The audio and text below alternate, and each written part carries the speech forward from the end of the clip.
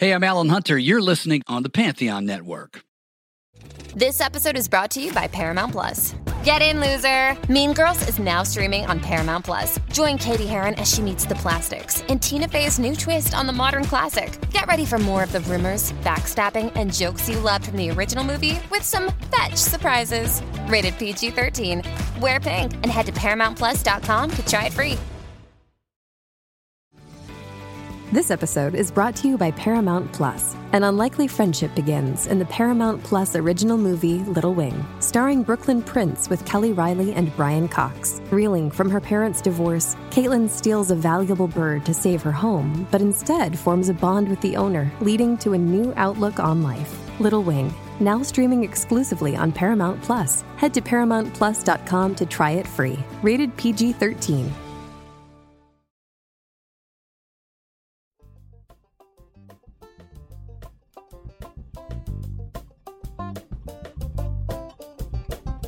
You are listening to Comes a Time with Oteil Burbridge and Mike Fenoya. If you're digging the podcast, do these guys a favor and review and subscribe. It means a lot. Be sure to follow the pod on social media, YouTube, and if you're joining for bonus episodes and exclusive content, go to patreon.com/comesatimepod and get on the bus. And now, here's Mike and Oteil. What's up, everybody? Welcome back to Comes a Time. I'm doing another solo episode here because Mike's special, Don't Let Me Down, which I think comes out tomorrow or day after tomorrow. He's busy with all kinds of promotion for that, so please go and support that. By the time this comes out, it will have already been out, but that's why it's just me today, and we'll be blasting all of Mike's stuff for Don't Let Me Down. Go, Mike, go get him, get him, get him. But today I have a friend of mine who I just on a long shot DM'd him one time. He's one of the hosts of a podcast called Morning Combat. I've got really into MMA back in 2005 when I had a motorcycle accident and my mom came down to help me out because I was really, like I could just barely shower by myself.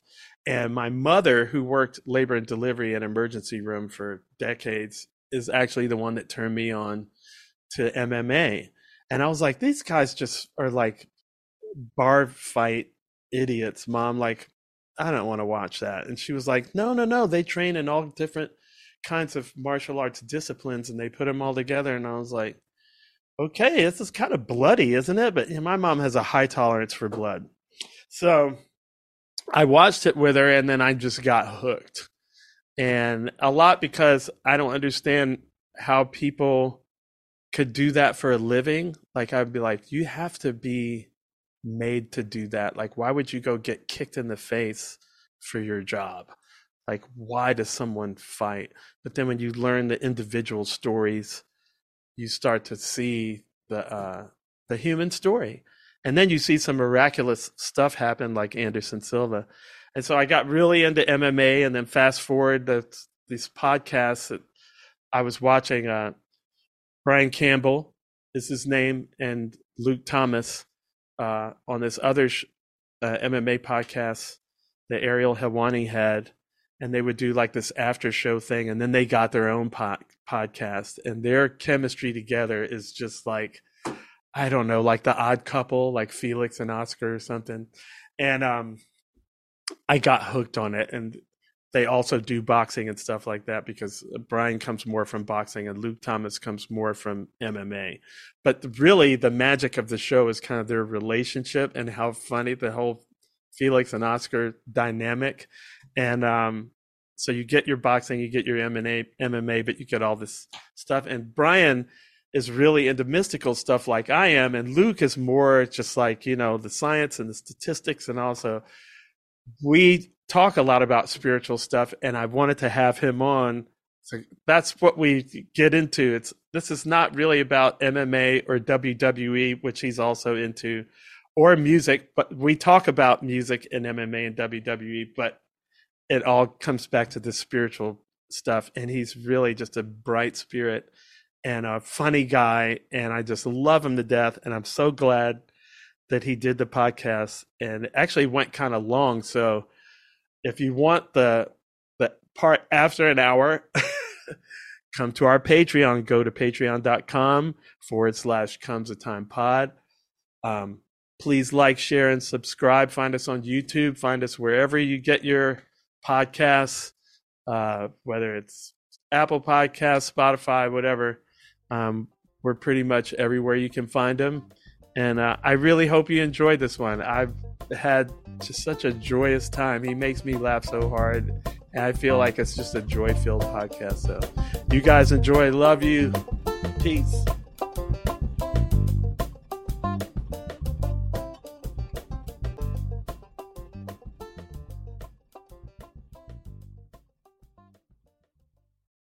Hey, Pantheon listeners, Christian Swain here. You caught me just finishing up some editing on Getting Real with John and Beth.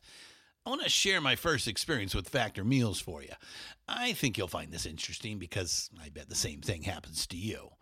I had just received my first shipment from Factor Meals the other day, and I was excited to try one of the prepared restaurant quality meals for myself. Anyway, I was working away and noticed it was very late, and it was my night to make dinner. I jumped up and headed to the kitchen, went to grab the ingredients for the dish I was going to make, and realized I was missing a prime ingredient. Well, I could make a run to the store, or I could make one of my new Factor meals. Actually, the choice was easy. I grabbed a cavatappi, an Italian-style pork ragu with garlic broccoli, heated the oven per instructions, and minutes later was enjoying a very delicious, nutritious, and dietitian-approved meal. It really was everything Factor Meals said it would be. No prep, no mess meals. Factor Meals are 100% ready to heat and eat.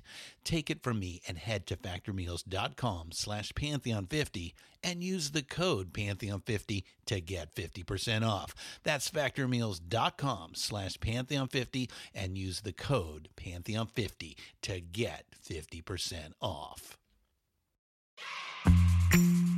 Hey, Pantheon listeners, Christian Swain again with something every podcast listener and music junkie needs to hear. As I'm sure you can guess, I listen to a lot of podcasts.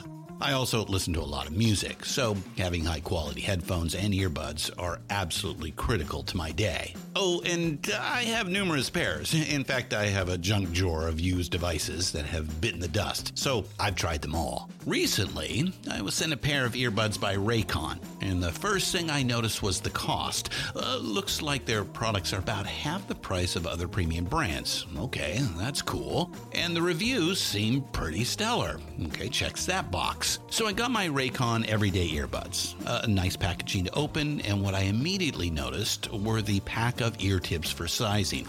I'll tell you, I have small ear canals. I know, a flaw. So to see choices for the best fit, especially while exercising, oh yeah. And yes, they were immediately comfortable. Sound quality was great too. Plus, I have 3 EQ options that I love because I like more bass in my music and less in the podcasts. 8 hours of playtime for the battery is great as well. Surround sound, noise canceling, and awareness mode all included. I think I'm in business, and I just realized I've had them in all day. Like I said, super comfortable. Go to buyraycon.com/Pantheon today to get 20% off your Raycon order plus free shipping. That's right. You'll get 20% off and free shipping at buyraycon.com/Pantheon.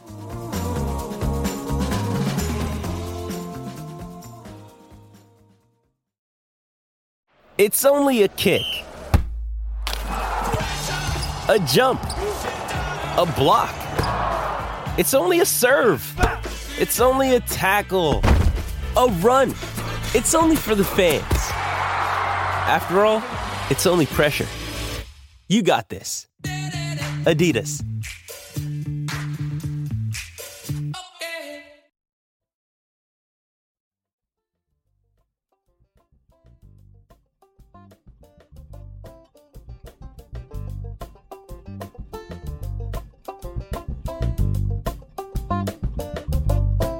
Yes, and where's my wrestling figure? Hold on. I gotta at least have my Dusty Rhodes and my Macho Man. I had a cousin who just died last year, and his sisters were like, he would have wanted you to have this, and he gave me this Roddy Piper one that we used to play with when we were kids, so I'm like, I will treasure this forever. That's awesome. Absolutely. Roddy Piper, dude. I do not have that one yet. But hey, man, it's so great to have you here. I'm so tickled. I have all this stuff written down that I think the way we met first, right, was I saw you post something about Jaco Pastorius. Yes. And I was like, wait, what? BC knows about Jaco Pastorius? Just like, did somebody dose me, you know? So I think I DM'd you or something and sent you a picture like I was just at that park, I think. Is that how it happened? Fort Lauderdale, right? Yeah. Yeah, because I live real close to there. Yeah, I still got to check that out because we have the home office for CBS down in Fort Lauderdale. I got to check out that park because that would be incredible to see they have a mural of him. Oh yeah, it's a big, huge thing, and I think they actually have concerts there too. So I didn't know the CBS office. I should know that because when you're here, I was thinking you're always in Miami, and that's a little bit far from Boca. It's right across the street from that corporate airport in Fort Lauderdale. Yeah, because Fort Lauderdale is close. Like I could get down there easy, but you're always so busy. For sure. Yeah. Also, so there's not, and then I got to get the kids by 3 or whatever. But yeah, I mean, obviously I'm into the MMA stuff and used to be into the boxing big time. I'm from the Muhammad Ali era. Sure. And that was the last that I kind of dropped off of it after him because he was just like Baryshnikov of a boxer, you know. Well, I was shocked that you were that into MMA, and to hear the forward progression of you getting into pro wrestling now is just blowing me away in so many cool ways. But like when you DM me and they're like, "Oh, by the way, watch your show all the time. Can't believe you follow me." I mean, it's just like, are you kidding me? And I told you, it was like you were literally the basis that helped get me into understand. Like, you can listen to music for a long time. And I'm not doing the white man can't jump bit of, can I hear Jimmy? You can't hear Jimmy, but you can listen to music for a long time and not really hear certain parts of it. And when I entered into a really obsessive vinyl journey at the start of the pandemic, it was oddly enough Joni Mitchell that got me crossing over into the jazz fusion realm, which brought on Jaco. But dude, it was watching Dead and Company concerts online and watching your bass work that I'm like, man, like this guy's standing out to me in a way that instrument never really has before. And that led me down this incredible, road of Stanley Clarke and all our great heroes up and down. But O'Teal, I'm here to say you're of that ilk, brother. All right. All right. You met the criteria, I appreciate it. I've actually had the chance to meet some of my heroes, and I call it the age of heroes because I feel like they're on another level. There's obviously people of my generation that I feel are on that level, but these guys are just cut. So thank you, because I don't feel that I'm of that ilk. You always have a little imposter syndrome, and I think that's something. Indeed. Yeah. And it's one of the things I want to talk about, and I'm sure we'll get to it because it'll come up again. It's funny about Joni Mitchell, though. I was really into the jazz thing because I grew up playing jazz drums, and I picked up my brother's bass. And so all the jazz stuff was really my main focus. And then my older brother was into all the fusion stuff, which I liked because we wanted to be like, more hip or more current. It spoke to more of my age, which had Hendrix and had all these things, But then I remember getting turned on to Joni Mitchell and it was completely left. I didn't really listen to stuff with lyrics. And then that album Blue just that was a game changer. It was an absolute game changer for me. Floored me. Yeah, I mean, like sometimes I realized too. Sometimes you sort of I didn't welcome in enough female vocalists across my rock music appreciation, and she is just on an entirely other level that opened me up even deeper into folk, got me into jazz fusion, got me into the idea of alternate tunings and all the crazy things she does. Yeah. I mean, you saw her, as much as the Rolling Stones' new guitarist countdown was much maligned for very good reasons. Did you see the respect they gave Joni in that? And it's like, that's something that years ago you would have laughed at, but there was certainly so much deep innovation and unique elements to what she was doing. I just never would have thought that would be my gateway drug to crossing over into jazz through her, when her very respectable jazz run was so, I guess I'll use that term again, maligned, because people were so like, where's Big Yellow Taxi? I need 4 more of those. You know what I mean? What are you doing over there with this world music over there? But it's like when Dylan goes electric. They're like, oh, indeed. No. I just never knew in my musical brain the connection that I would find between sort of the jam band bass of the music that I love and so much of us are into, but how closely tied to jazz fusion and really just jazz jamming in general can be, you know what I mean? And then that bleeds over into elements of progressive rock, and you go deeper into psychedelic rock, and it's just like, it's just removing labels and combining everything. And then at the end of the day, and really isn't that a mirror of society, O'Teal? I don't mean to do a TED I'm talk hoping, here, but to me, all these things are interconnected because I'm one of those spiritual guys that tries to see what we have in common, but I'm with you fully. I'm hoping that society will do that we will become like a buffet. Yeah. Where, yes, it's chicken, but I like chicken from India. I like it from Mexico. I like it from Greece. I like it from, I like it every kind of way. Fried chicken, like all of it. And Joni, the thing, it was the opposite for me with Joni because I was already into the fusion and she was kind of like this other, I think my older brother, Kofi, must have turned me onto her. And, and then I walk in, remember Circuit City? I'm dating myself. Oh, yes. Come on. Yes. So, and also to further date myself, remember the laser disc, which it had this huge apparatus to watch it on, which was like an enormous screen, much bigger than the big flat screens we have now. And the laser disc was like a vinyl album. It was only about $100 per movie too. It was a good deal, right?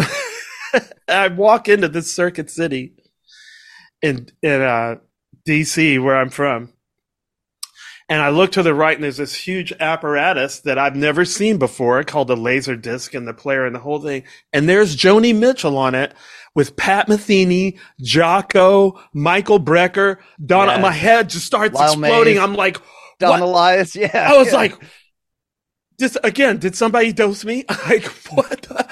So then I go back to the record store, and I find out she recorded with Wayne Shorter and Hijira, Don Juan's Reckless Daughter, like Mingus. I'm just like, okay, my brain is melting. So that happened to me in reverse as it did for you. Sure. I mean, it's incredible how all those players.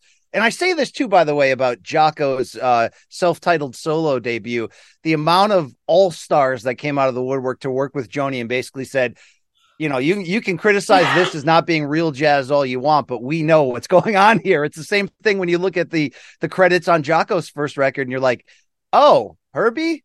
Oh, everyone I've ever loved and Fusion came out for that record. See, that's been the real revelation. I don't even know. Are we recording right now? We're way into it. But you know what the greatest revelation for me through my 70s vinyl pandemic journey, which is ongoing now to levels where there's no room left on the floor of my office as my wife and I daily fight about whether it's the records or her who will go first.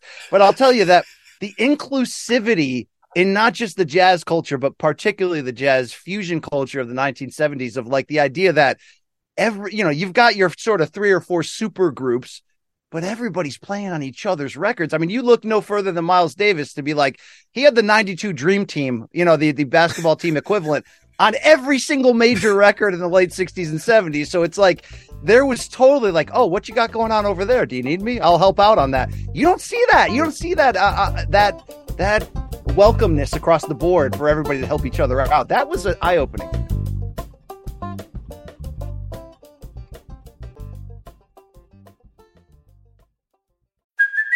Hey, it's Kaylee Cuoco for Priceline. Ready to go to your happy place for a happy price? Well, why didn't you say so? Just download the Priceline app right now and save up to 60% on hotels. So whether it's Cousin Kevin's Kazoo Concert in Kansas City, go Kevin, or Becky's Bachelorette Bash in Bermuda, you never have to miss a trip ever again. So download the Priceline app today. Your savings are waiting. Go to your happy place for a happy price. Go to your happy price, Priceline. This episode is brought to you by Pepsi Wild Cherry. Pepsi Wild Cherry is bursting with delicious cherry flavor and a sweet, crisp taste that gives you more to go wild for. Getting wild may look different these days, but whether it's opting for a solo Friday binge watch or a big night out, Everyone can indulge in their wild side with Pepsi Wild Cherry. Also available in Zero Sugar. So grab a Pepsi Wild Cherry and get wild.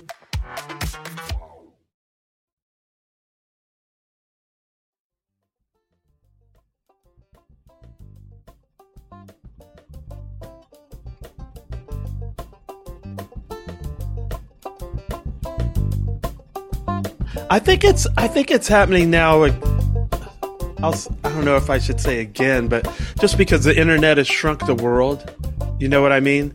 So everybody is like the collaborations are literally global.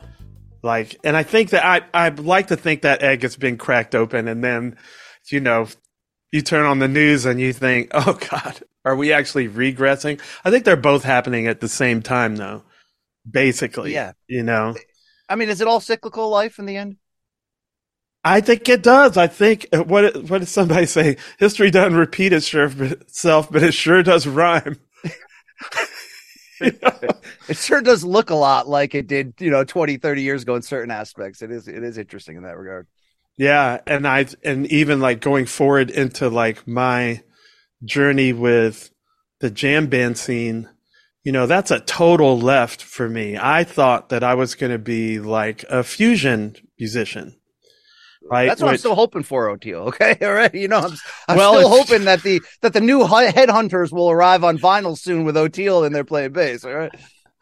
Well, I do actually. I finally met and played with Bill Summers and Donald Harrison, who play with the Headhunters now, and so that's still kind of a dream of mine. But I again have this like imposter syndrome thing where I'm like afraid to bug them too much about it, And I'm also in a different phase of my life now. Like it's all focused on the kids, and so everything is different now. But back when I did think I was going to be a fusion musician, I met this extraterrestrial being named Colonel Bruce Hampton and I was living in Georgia, which was like a different country to me growing up in Washington, D.C., one where they hate black people vigorously. Yes.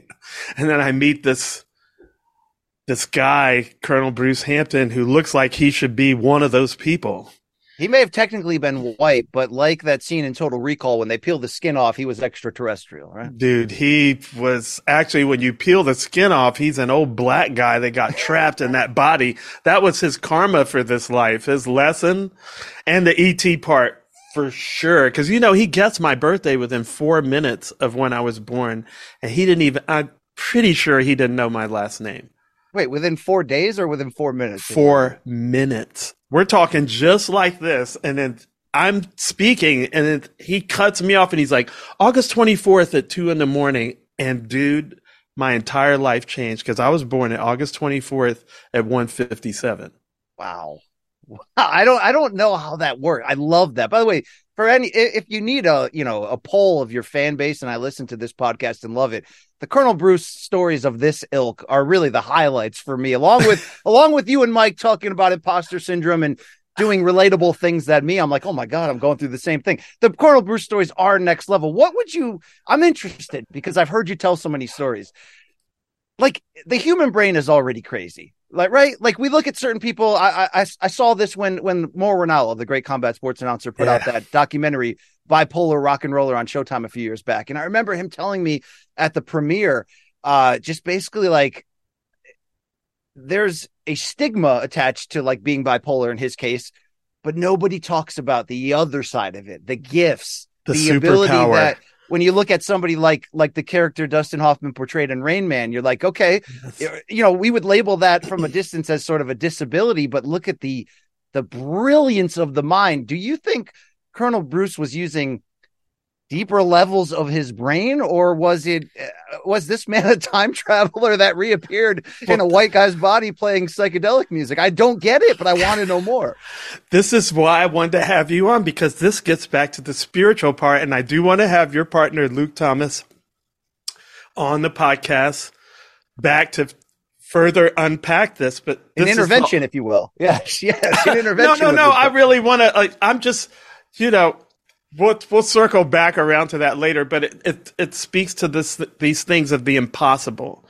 And we saw him brush up against it watching what just happened with Francis Ngannou, which I want to circle back around because it's like 15 impossibilities that all got surmounted into a swish that no rim, just right through the net. And that's when it's impossible. So when you meet someone like a Colonel Bruce Hampton or a Sun Ra, or trying to think, a lot of artists, a lot of the weirdos, the freaks, I think they are E.T. I think there's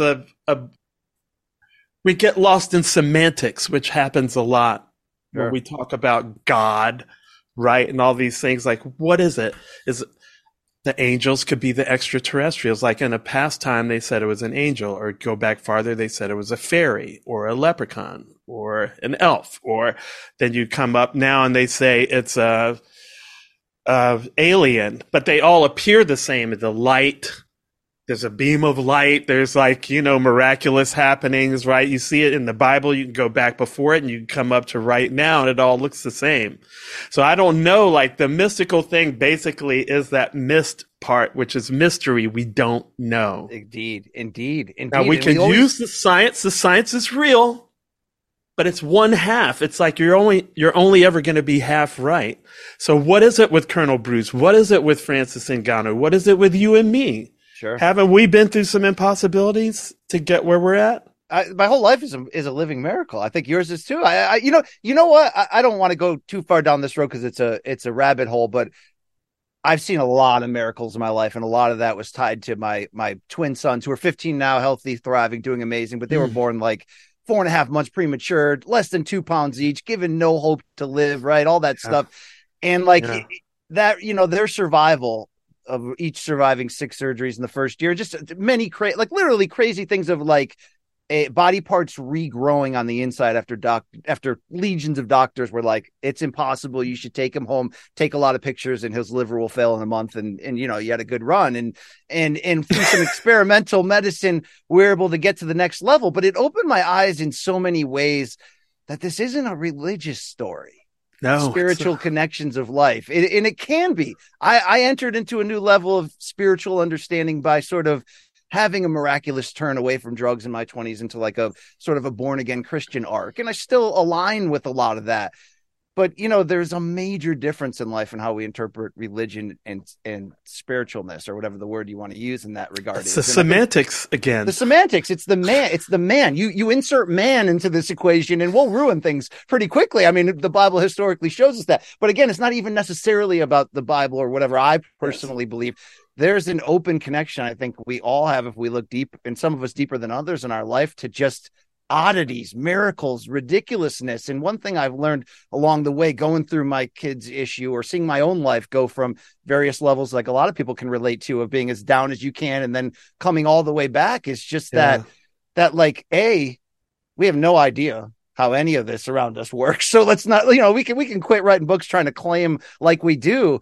But I think even deeper than that, there's just such a next level understanding to life that the limited options of our own human brain have, through our own life experiences, have taught us to believe that there's walls around us. But the reality is, for me to be here achieving what I have, for you to be here achieving what you have, Ngannou, anyone across the board, I learned about miracles when I was in a NICU watching other kids that were born to great families, and the kids just didn't survive. And you got to ask yourself, why me, not them? I don't know. But you realize that every single successful birth is a miracle. A series of miracles, a bunch of miracles. So here's what I want to say. While I'm not trying to do a Tony Robbins bit, I want to tell you this.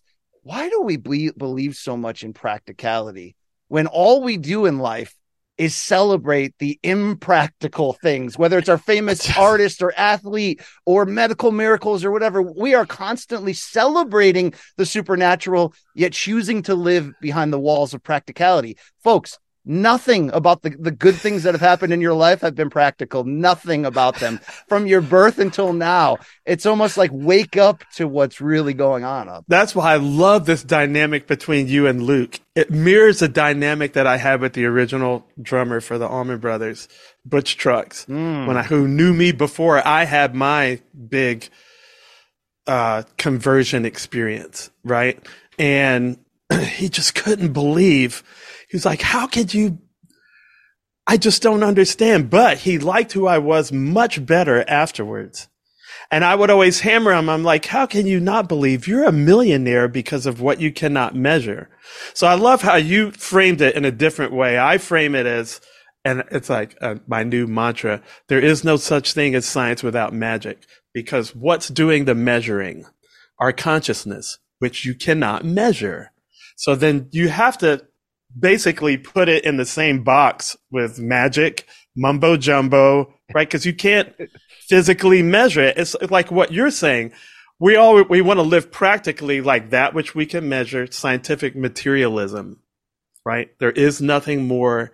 But yet you always are focused on the impossible, the spectacular, the long shot, how do you explain that? And watching Luke rub right up against it with Ngannou, it's like, but what about, it's like, look, I felt he was really cool can't about explain. it. I can't explain as a combat sports journalist, which is a big part of why you're talking to me, why Francis Ngannou, a 37-year-old muscular MMA fighter who's been off for 2 years, can walk into a boxing ring against the undefeated heavyweight champion, greatest fighter of this era, and a guy we were grooming for inclusion in like the top 10 greatest heavyweights of all time, against names like Ali, names like, Joe Louis, names like Jim Jeffries, all these, names that are 100 years ago in some cases. And yet he walked in there and nearly won the fight, won the story of the fight, and continually proved that, I guess, like we call Colonel Bruce an alien. Maybe you can justify it as, well, Francis is just an alien who can pick up a sport on no practice and just step right into the highest level. That's a little bit blurred because this guy's life story from clearly human. Clearly. Yeah, clearly. Born in Cameroon, working in like the salt mines at age 26. There were sand mines. And I'm like, that's like out of Star Wars. It is. Sam, I'm moving sand from one place. But who decides at 26 that this isn't the life for me? I think I want to become the heavyweight boxing champion of the world. This is literally Francis Ngannou's life story. Leaves Cameroon to go to France, gets detained in a Spanish jail for months for trespassing, ends up in Paris homeless. Wasn't he arrested? Wasn't he arrested 6 times crossing borders, kept getting rearrested? But had this vision, this calling in his mind that I think a lot of people can relate to when there's that one thing that you haven't done that's itching at you, and all the signs and clues are like, you know what, I don't know why, but I feel like I should try this. I feel like I should accomplish this. That led him to homelessness in Paris, where he ends up sleeping in an MMA gym. And 8 years later, he's the UFC heavyweight champion of the world, which already right there, it's like a Disney movie waiting to happen. You could stop right there. Exactly. You could stop right there. But then he goes on to take the heavyweight champion of the world. Yes. Everybody, including you and me, Francis, we apologize. Okay, you've already done your apology. There's mine. And then we see, but now you and me are better prepared for it, because my whole life, all I do is, it's like I'm looking for my kids and they're lost at Disney. I'm looking wide for the impossible, for the anomalous. I'm looking for that next Colonel Bruce. I'm looking for that weird coincidence. And then, so Ngannou does that, and we're like, okay, folks that don't believe. But Luke nailed it. He said his level of self-belief. I was like, you're talking about magic, Luke. That's it. And look, I say it all the time, and the MMA fans get mad at me. There was a magic guiding Conor McGregor in 2015 there was. and 16. We saw it. Just like a wave, a surfer's wave coming in. And then it goes away, right? But we saw it. We're like, uh-oh, here it comes. And he knew it. He could feel it. As he met the very peak of what his powers can be. He needed to be in the best shape of his life. He needed to have done the training. He needed to have just the kind of vision and self-confidence that a natural everyday citizen has no concept of. But what we're also missing in this Ngannou story, by the way, to compare it to what McGregor did, or if you want like pro sports comparisons of what magic looks like, I mentioned Tim Tebow winning an NFL playoff game when he was counted out and yet drives all the way down.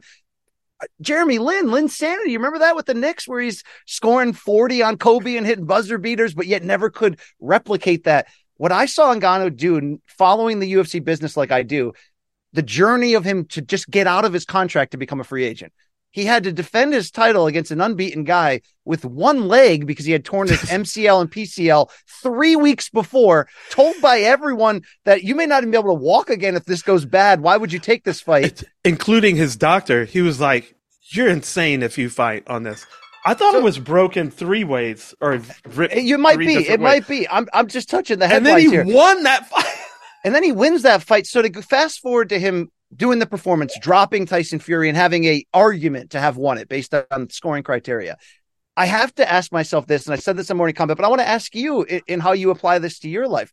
Obviously, there's life lessons to be learned there, or at least inspiration to be taken. You can easily say, well, look, I'd love to be 6'5" and jacked like Ngannou. Maybe that would be easier to do what he did. I'm not talking about you or I going to fight the heavyweight champion of the world of boxing. I'm talking about what in our life, what kind of calling or what kind of dreams or what kind of aspirations are constantly knocking at your door, but you're pushing them away because that feels so irrational. I don't have the money. I don't have the time. I don't have the experience. I'm too old. I'm too young. Insert your own sort of things. Absolutely. Is Ngannou special because he's been injected with magic, or is Ngannou or 2015 Conor McGregor or any, or name Taylor Swift, like name whoever you look at that's just doing. I mean, didn't Taylor Swift have the top 10 singles all at once in the Billboard countdown, which has never even been, not even the Beatles did, things that you're just like, I don't even know how they got there. Did they get there because they just refused to stop believing at a level that is beyond spiritual or religious, at a level that the same thing that gets us to get up, get out of bed, grab food, breathe in the air is at the same calling on their lives, that no matter what, I have to get to this point and accomplish this. Can we have access to that?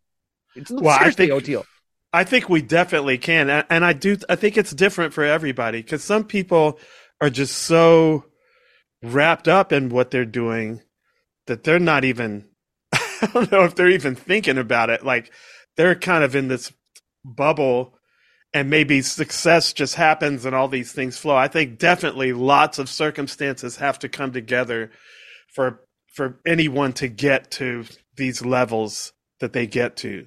But absolutely, to answer your question, I think the answer is definitely yes. And that's what I'm always trying to pass on to my kids. That's what I'm always trying to pass on to my students. That's what I try to pass on to everyone. It's the reason I have a podcast. The whole reason I have a podcast is to talk about this. We could talk about professional wrestling. It's going to get back to this. We could talk about music. It's going to get back to this. We could talk about politics, religion, whatever, food, you name it. It all comes back to this, because everybody it's like the buffet thing. Every different way you can come at it is another way you can do it. Whether it's all the different religions, or all the different types of sports, or all the different types of music, or they're all to show us that all the ways are good ways to do it. So we definitely can tap into that. I've never been ambitious. What I did was I pictured no ceiling. And I also pictured no borders. So because I was a fusion musician, that eliminated, I was like, so we're mixing everything. Sure. That was a good foundation to sort of, the idea of just splashing colors together, right? And that's why I think New Orleans is my favorite place on earth, because it is that gumbo of everything that, in American music, New Orleans is the only place where Africans were allowed to keep their drums in America, right? And it's because of this French influence somehow. And so you don't have any rock and roll. You have nothing that has drums on it.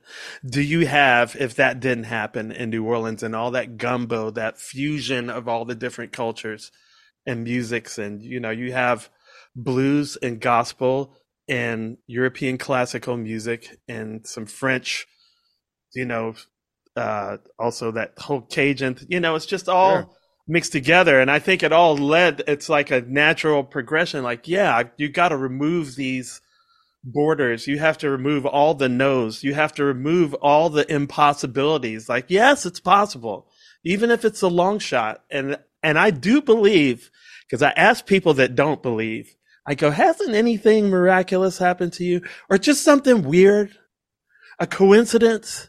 There's this one guy, Ned Mudd, and he's a great guy, environmental lawyer. and a total freak, music like the Colonel Bruce type. And I said, anything weird happen? He goes, no. He goes, well, there was this one time I was about to pull into an intersection and it was blind. And a voice right next to me said, no. And he stopped and a truck just went, wham. He was like, I would have for sure been dead. And I was like, my God. And you just go on with your life. Not me, man. I want to know what, because the timing, right? Like you've seen them, like you see on the NICU. My son was in the NICU. And, so I just interview people and I'm like, what? Didn't something weird happen? Most of the time it did. It did. It did. I mean, and life is like a repeating occurrence of that. I just wonder, even in the success we've had in our own professions and whatever platform we think we own or are borrowing for the moment to share whatever, our joy, our heart, our message with people. What if I'm just not believing enough? What am I capable of? You know what I mean? Like what, like that's the immediate question. That's the stuff that gets me enthused and gets out of bed and gets me, fired up and wondering again, because we do get only one go around. We tend to spend so much of it tied up in our own, grief or hurt or fear. Man, if I could share one, it's funny. You say like you're disguising this show. You can come to this show because you love Oteil's music, but you're going to get a lot of Oteil's. Oh yeah. Life vision. You're going to get it. Sorry. And I'm the same thing with this show. I mean, Morning Combat, it wins these awards. You can come because you want to hear about who won the UFC fight and who could be in the next heavyweight boxing fight. But I always jokingly tell people the truth. It's really a show about the ups and downs, the growth of men, the ideas of like, we're all in this together. I may be behind the microphone. You may be listening in your ear pods while you're doing grocery shopping. But I'm a 45-year-old washed dad, probably like a lot of people listening to my show. I can relate. I'm sharing my life. I'm trying to share what's going on in the combat sports world through the prism, like you're saying, of life, limitless opportunity, belief, and people don't see those like heartwarming.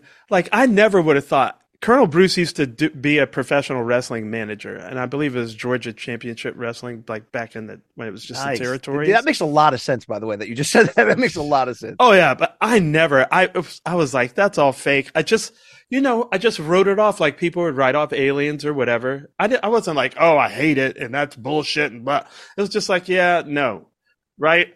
And then fast forward, it finally hits me, and then I get into all the interviews. Thanks to Mick Foley and Stone Cold Steve Austin and his show and all the interviews with these people that I watch with Mark Henry.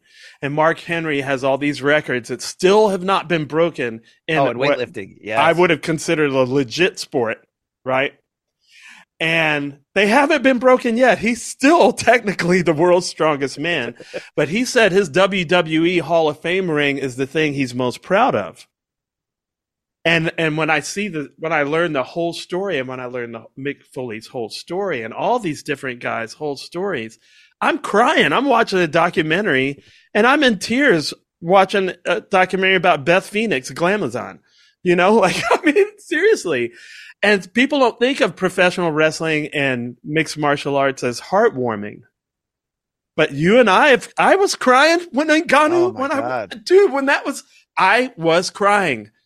Because my heart was so moved by what was happening. And so that's why I want people to understand, like, my wife doesn't get it. She's like, this professional wrestling is so stupid. Like, she hates that I watch it with my kids and that they love it. And so I just like approach it on the level, hey, it's just like before there was cartoons, these were the comic strip caricature. Sure. They're comic book heroes and villains, right? But their stories are deep and the injuries, yes, it's scripted, but Mick Foley had his ear ripped off. I mean, these guys have a harder time getting out of a chair than my 87-year-old mom. Sure. They gave all for entertainment, made those towns, but it's... And why? Why? This is what I want. Why? Why do people fight MMA? Oh, I'm going to work, honey. And they get kicked in the head and punched in the liver and they come back with blackouts. I'm home from work. What time's dinner? Like, why? Why would you do that? I have to know. I'm curious, I mean, it's interesting.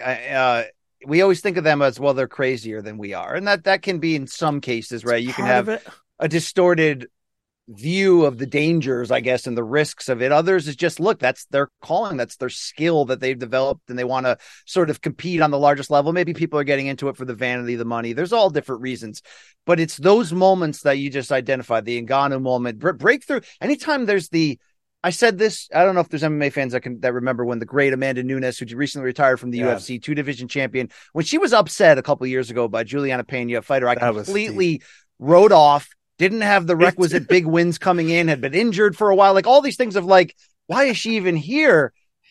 And she wins this miraculous fight that to me can only be explained as the triumph of the human spirit. And I'm dominant. Like, that is why I watched this. For that moment right there, because at the end of the day, do you know what gets me in the weirdest moments when you're at the soccer game for your kids and you're mingling with the other parents, or you show up at the banquet, and what do you do for a living? And inevitably I'm like, oh, I cover boxing and cage fighting, and I used to cover pro wrestling at the highest level for 4 years too. And people are, selling insurance and just like, oh, what's wrong with this guy? But sometimes they'll ask the questions of like, why do you do that? And to me, I'm always been a sports fan, but I think you can understand this watching the fight game. It's the closest thing to real. Now, obviously, it's real in the fact that it's a sporting event and there's going to be a winner and the violence is very real.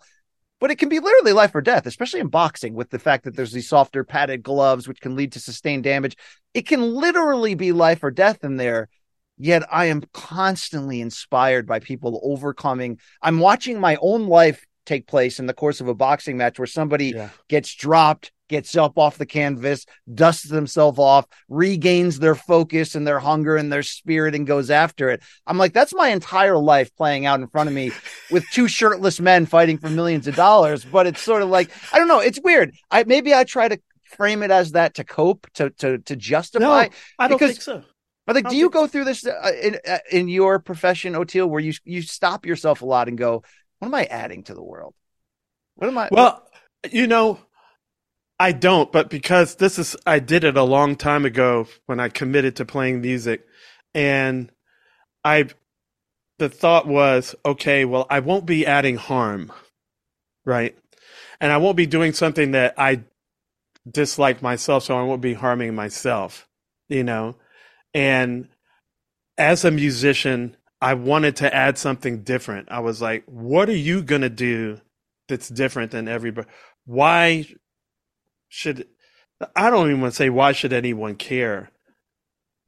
You do, but you do have to admit that you do want people to care, Yeah, you want people to recognize your work. You want them to be interested in what you're doing. But I'm always like, when I look at doctors, teachers, preachers, anyone that you consider a profession where it's like, wow, we can't live without these people. They are adding something valuable. I guess maybe I've come to my own set of terms similar to what you're saying, that I just try to share joy. And you don't typically think you're going to get joy from like an MMA podcast or hear me calling fights. But I'm trying to, at the very least, say, I know how hard this life is. If I'm lucky enough that you choose me for your entertainment outlet, where you're just going to turn off the world, just like I do every night after dinner, where I'm like, hold on, kids, I got to go play video games for a half hour. Dad's got to go find himself again. Like, everybody's got their outlet, but you chose me.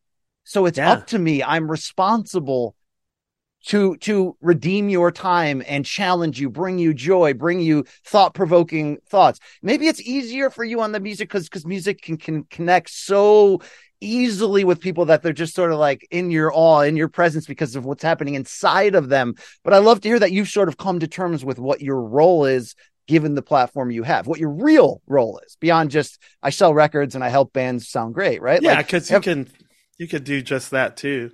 My problem was, I was like, I couldn't get myself together. It's like, well, and I'm just naturally not a suicidal person, but I was I felt utterly hopeless. And my thinking was, well, at least I can make other people feel good when I play.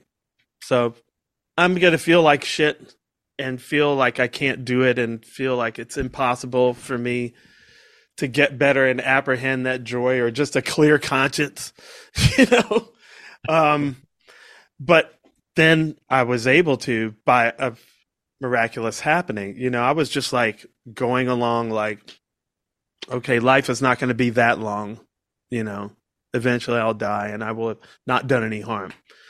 But then something miraculous happened and it just changed my life, you know, and it has continued. Like I wouldn't have my kids. I wouldn't be married now. My whole life would not look like this. None of it. If it wasn't for that singular event. So, but I think at the end of it all, my same thing is to bring joy. That's what it is. We got enough bringing of all the other stuff. Sure. You know, and I think I'm so grateful to you because you guys, even your type of humor was not my favorite. Like, you know, the dick jokes and I was like, this is like a confession. I was like, this is kind of like a frat boy thing, you know, which is funny because Luke's the frat guy, not you, you know. I'm not even a frat guy. That's not how I talk in my regular life, but it's just sort of like I know. Tapping into a part of the old me. Yeah. But I realized that over time watching you and Luke interact. And then I was like, oh, he's my favorite guy on earth. You know? It was a good lesson for me of like how you judge people, which happens to me all the time. I'm not over it, you know, but you came to be like, I needed it in here. Oh yeah. I would laugh, you know, and all this stuff, a pandemic, all this shit, you know, so I just want to thank you for that. And I'm hoping that other people that wouldn't ever see me as the MMA, WWE, Jesus guy, like, what? I want them to understand why I feel this way. And hopefully not that they convert to watching MMA or WWE or Jesus, but at least they understand why, you know? I love it. I love it. That's beautiful. All right. Oh, I got a big question for you. Okay. Could I get in here on yes, this? Yes, go for it. Because you shocked me. Look, you say, man, nice things about listening to my show. And again, I still can't believe that you do, because I listen to your work all the time. And I remember, by the way, the first great concert I ever went to, by the way, Allman Brothers 98, Hartford. That was your first year in the band. That was me. I was the second year, but yeah, that was me. That's the first great concert I ever went to where it changed my life. No way. That was, you know, and I'm a huge Dickie guy, and he was still with the band then. And so the fact that I can text you on the regular and be like, what's it like playing with Dickie as opposed to playing with, you know, insert great Allman band member or dead member. But what I also can do is get to know you, the man, and be inspired by you. And when you share with me that this far into your career, and I know you share this before on the podcast, like you're dealing sometimes unannounced, unscheduled with incredible performance anxiety, crippling performance anxiety. Really, man, as far as I've come in my broadcasting career, which is about 10 years now, and a little bit of a late bloomer, but blessed to be doing really fun things, calling live boxing fights, all the dreams of my heart, I've largely got it under control. But what the heck is it? And I'm sure this is relatable for anybody who's got to do public speaking or sometimes even just to pick up the phone, man. Do you know how much I hate the phone because of the apprehension and the anxiety on the other side? How the heck does this happen to even like somebody like you this advanced into your career? What do you think that is? Where any given day it just hits you and you're like, oh, I'm not leaving this bed for 4 hours until we go live. Like I'm in it right now. I'm in it. You know? I think it's just a certain amount of imposter syndrome never leaves, or maybe not. Maybe it's not imposter syndrome. What you get known for is you on your best night. Ooh. So now that's the floor that I'm standing. I guess I should put it down here. That's the floor that I'm standing on. Well, what if it's not my best night? What if I know I do not, like I'm almost sure it's not going to be my best night, which I've been wrong about many times. So I just have to deal with it. Greg Allman helped me with it because Greg never stopped getting nervous. In fact, he sweat through probably 4 shirts a night. I remember running into. Are you serious? This is incredible information. Wow. His ex-wife, and you know, after about a week on the road, everybody's doing laundry kind of on that same day, you know, and Stacy comes dragging the largest laundry bag I've ever seen in my entire. It's like a laundry bag for a family of 6, and it's all in one bag. And I was like, holy crap. And she goes, well, you know how nervous he gets. He sweats through 1 shirt from the hotel on the way to the gig. You know? That's incredible to hear. And so I asked him about it. I was like, hey, man, you still get nervous too? He goes, man, it never went away. And if it did, it might worry me at this point. But I mean, he was my age at that point, right? This was 20 years ago. So, yeah. And I just thought some people don't get nervous and some do. I try to use it as fuel. It almost became a real problem because at 19 years old, I discovered vodka. And I discovered kamikazes. And I was in a bar and I was so nervous. It was my first professional gig. I moved away from home. And I said, and I don't know anything about alcohol. I was like, can I get a drink maybe to calm me down? And they was like, well, what do you want? I was like, do you have a lemonade? What is basically a lemonade with vodka? And they said a kamikaze. So I was like, good, give me that. I drank 2 of those and it was like, da, da, da, yeah. So then that becomes a real problem a few years down the road, the drinking. I could see that. It took away my fear. So then I had to learn later to just deal with it. Because it can attack so aggressively out of nowhere, even after, a stretch of where you've got it under control and you're succeeding. I often question, is it supposed to be there? Because sometimes you're dealt with either I'm going to ignore it, but other times you're like, no, I've got to go through it. I'm never, you're never really sure how to handle it. Like when you said, Greg mentioned, I'd be scared if I wasn't. Look at Bill Russell, right? The winningest NBA player in history, 13 championships in 11 years. He threw up before every single game. And if he didn't throw up, Bob Cousy would be like, somebody go tell Russ to puke so we can go out there because we're just so used to it. I'm wondering if that became fuel for him at some point, right? Is it a necessity to force you to rise to another level? That's an interesting thought. Maybe just for him. You know what? I feel like, and this, this from reading the New Testament, where I believe they don't say it explicitly, but Jesus does say it. Remember where Paul says, everyone is given one flaw that they can't overcome to keep them humble before God. Don't go thinking you're because if you walk past the slot machine, I got you. Yes. If you walk past that woman with you're gonna fall, right? Well, if I go to the gas station with the Delta 10s, I'm in trouble. You're gonna eat the wrong thing. But I think on the other side, we each get a superpower. And so maybe however our thing is wired, part of the tab of our superpower is this incredible nervousness, which we can use as fuel. We just have to accept that it is what, like you say, we have to deal with it. How we deal with it is however we deal with it. But let's accept that it is real and it's there. Would you think that's similar to, sometimes people will say, you got any advice on how to get through a breakup? And I'm always just like, I can only tell you from my experience, you got to go through it. You can't avoid it. You can't run from it. Do you think that's similar to sort of how we deal as humans with grief, disappointment, fear, all of that, that if you're not willing to unpack it and go through it, you really can't be done with it? No, you will get stuck. And I mean, you can get stuck till it kills you and end your life early. But I always say, I think in terms of spirituality. And so I tell people, I hope you don't have a problem with God and spirituality, but here's how I look at it. A lot of times you ever had a door slammed in your face? Like all of a sudden you just lost your job or lost a girlfriend or and you're just like, why did this bad thing happen?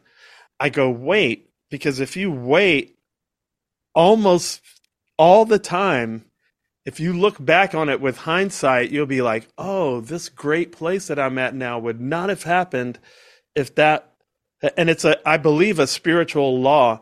We have the free will to hold on to something even though it's not good for us anymore, or choose it even in the first place. It's up to us.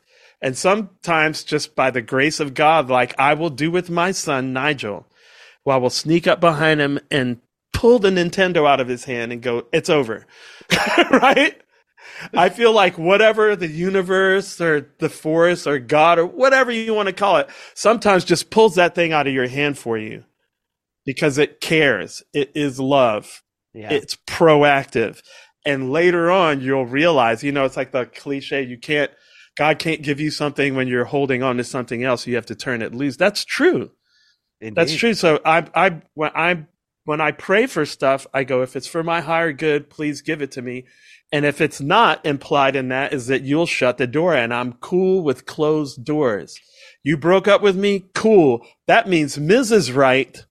Exactly. Right? It's a superpower to have that perspective that a closed door leads to an open one. Like when you just said what you said, it triggered a turning point in my career. I was working at ESPN. I was an underpaid editor.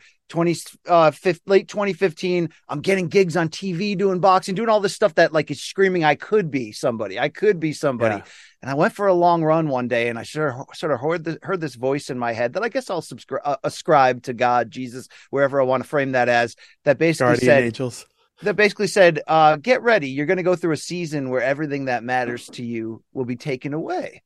But you got a heads up about it. A few times in my life, I've been lucky enough to quiet down and stop worrying enough to hear this. But the voice said, if you allow time for the crops to grow, the harvest will be unlike anything you've ever seen. So guess what happened within the next week?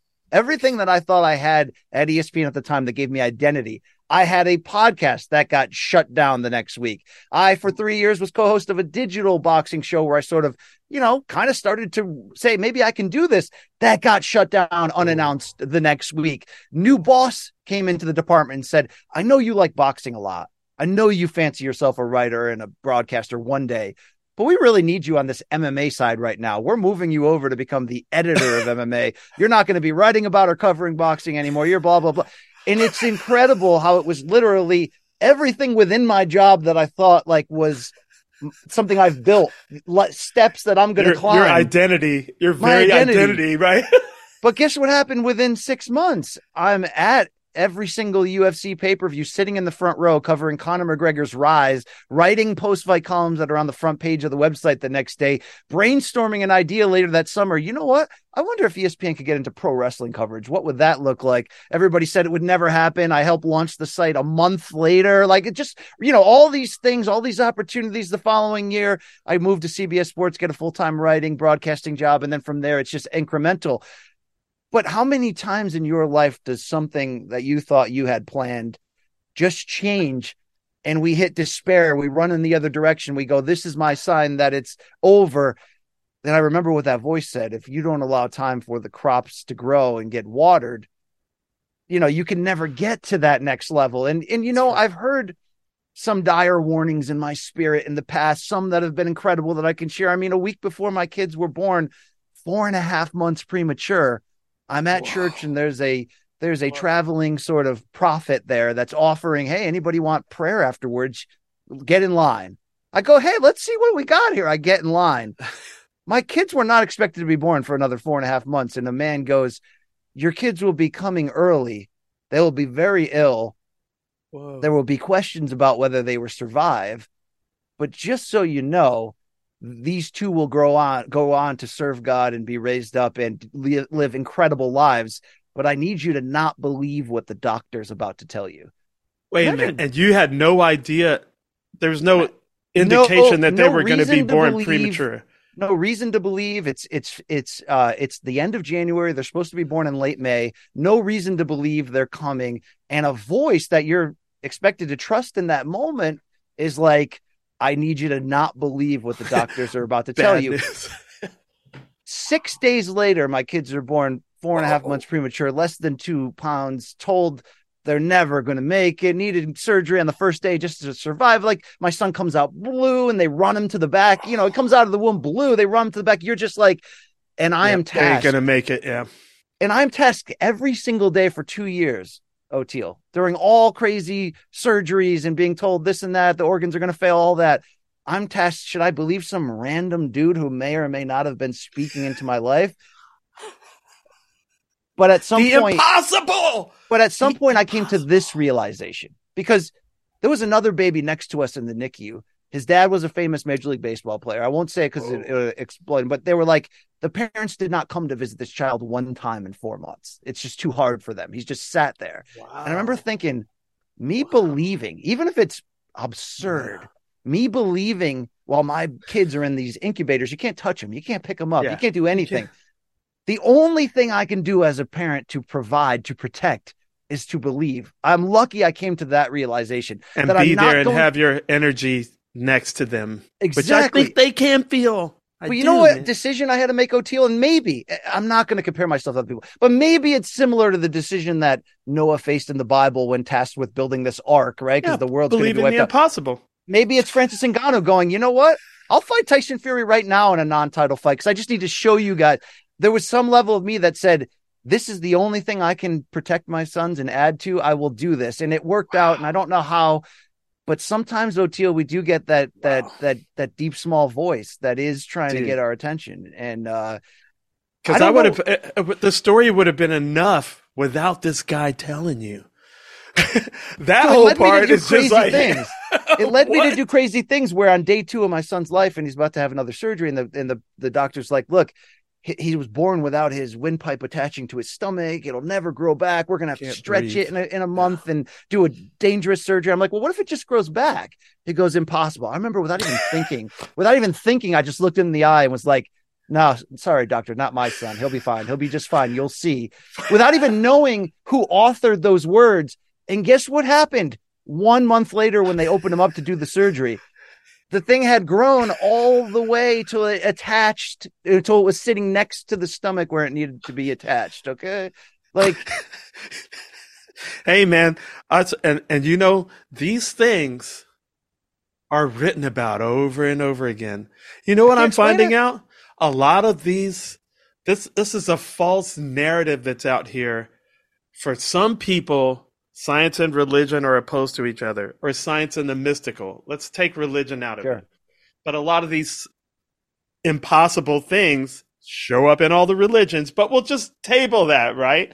So it's like, you know, there's a lot of scientists out there that have not only had paranormal, anomalous religious experiences, some of them are very religious, like Isaac Newton. But, you know, I didn't even know that. Galileo was doing astrology readings for people all the time. Newton arguably spent more time studying alchemy than he did like what we call Newtonian physics, right?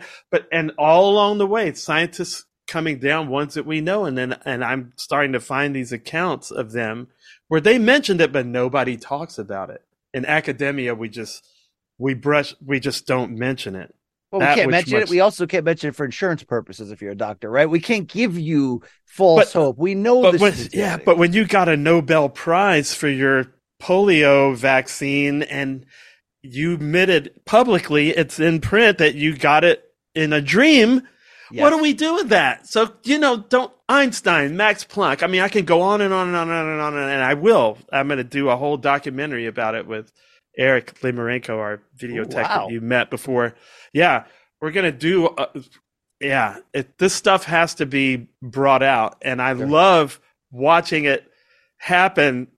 No matter where you are, you could turn here, it's MMA. You could turn here, it's a cooking show. You could turn, it doesn't matter because the one thing that's the same is humans. And all of us have something anomalous or miraculous or impossible or whatever. It's just we're taught not to give it importance. You and me, on the other hand, our very lives depend on it. We use it as like, okay, fine, you could say that, but watch this. And then it's not about religion though, it's about hope. It is about belief. Because a month later, my other son, my other twin, they were like, yeah, look, we had to remove 75% of his small intestine. He'll never eat again. He'll never eat on his own. Colostomy bag. Yeah. And like that, they're like, that's the best case scenario. The more likely scenario is that his liver fails. He doesn't, whatever. They open him up to do the surgery. And we said to them, they said, okay, he's only got 17 centimeters of his small intestine. He's going to need at least 38 to have an outside chance of ever eating on his own. And, me emboldened by this word I hear was like, well, doctor, can it just grow back over the next month before you open him up? Same situation with my other son. The guy's like, medically impossible. They open him up for surgery. It had grown to exactly the minimum amount of centimeters it would have needed to have a shot at working. Doctor comes out of the surgery. And if you've ever been a parent of a kid in surgery, you're there all day in this room. You're just waiting. They come, he goes, while I will not attempt to explain it, all I can say is that somebody up there must love you a lot. Do you know what that is? That moment is, because that didn't put us in the clear. That was just, it's not going to end today. Do you know what that moment does to sort of say, what in my life have I just been taught to believe is irrational and impossible? Just taught that isn't. That's the. Well, here's what I say to the rationalists. Fine to be totally left-brained. Let's just be left-brained. I'm going to go with you. Now, as a left-brained person, and all we're going to do is analyze and measure, and what we can put our finger on, that's real. Well, we can put our finger on this right brain. It's right next to you. It's attached to me. What's that for? And it's half of the ball game. It's fully 50%. And so it brings me back to this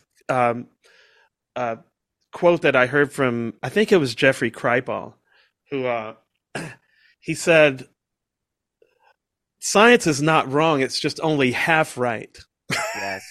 Yes. We need the other half. We were given the other half to verify the flaws of both things, right? Okay, yes, I can split the atom. I can make a nuclear bomb or I can make a microwave.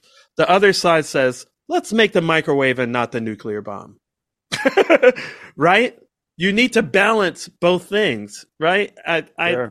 So yeah, I don't think our society is going to survive if we don't bring some legitimacy and respect back towards this other side. Yes. Because it's one thing to say how much we all need hope and vision and faith and belief and whatever word you want to say. But, we're sort of taught against that in every aspect, right? Schools, society, media. Well, church did really do a bad thing to religion. I mean, they were skinning them alive and stuff. Yeah. And so when they were finally able to get free of that, they're justifiably like, fuck you. In fact, all your stuff is just causing harm. And so they're throwing the baby out with the bathwater too, because of their trauma, which I get. That trauma is real, right? But now we have to, fortunately for the physicists, they're being like, hey, apparently these two atoms are doing things they shouldn't be doing. And they call it spooky, or, it's like the Big Bang, like it's all because there's a certain point where it becomes extremely unscientific and you just need to have a miracle. The Big Bang's one example of that, and spooky action at a distance is another, but I think it's coming back together, hopefully.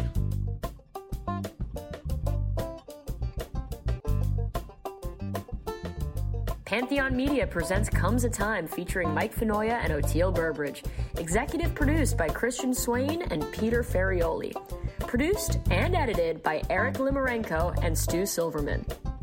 We hope you enjoyed this episode of Comes a Time with Mike Finoia and Oteil Burbridge. Be sure to follow the pod on social media, YouTube, and if you're jonesing for bonus episodes and exclusive content, go to patreon.com/comesatimepod and get on the bus.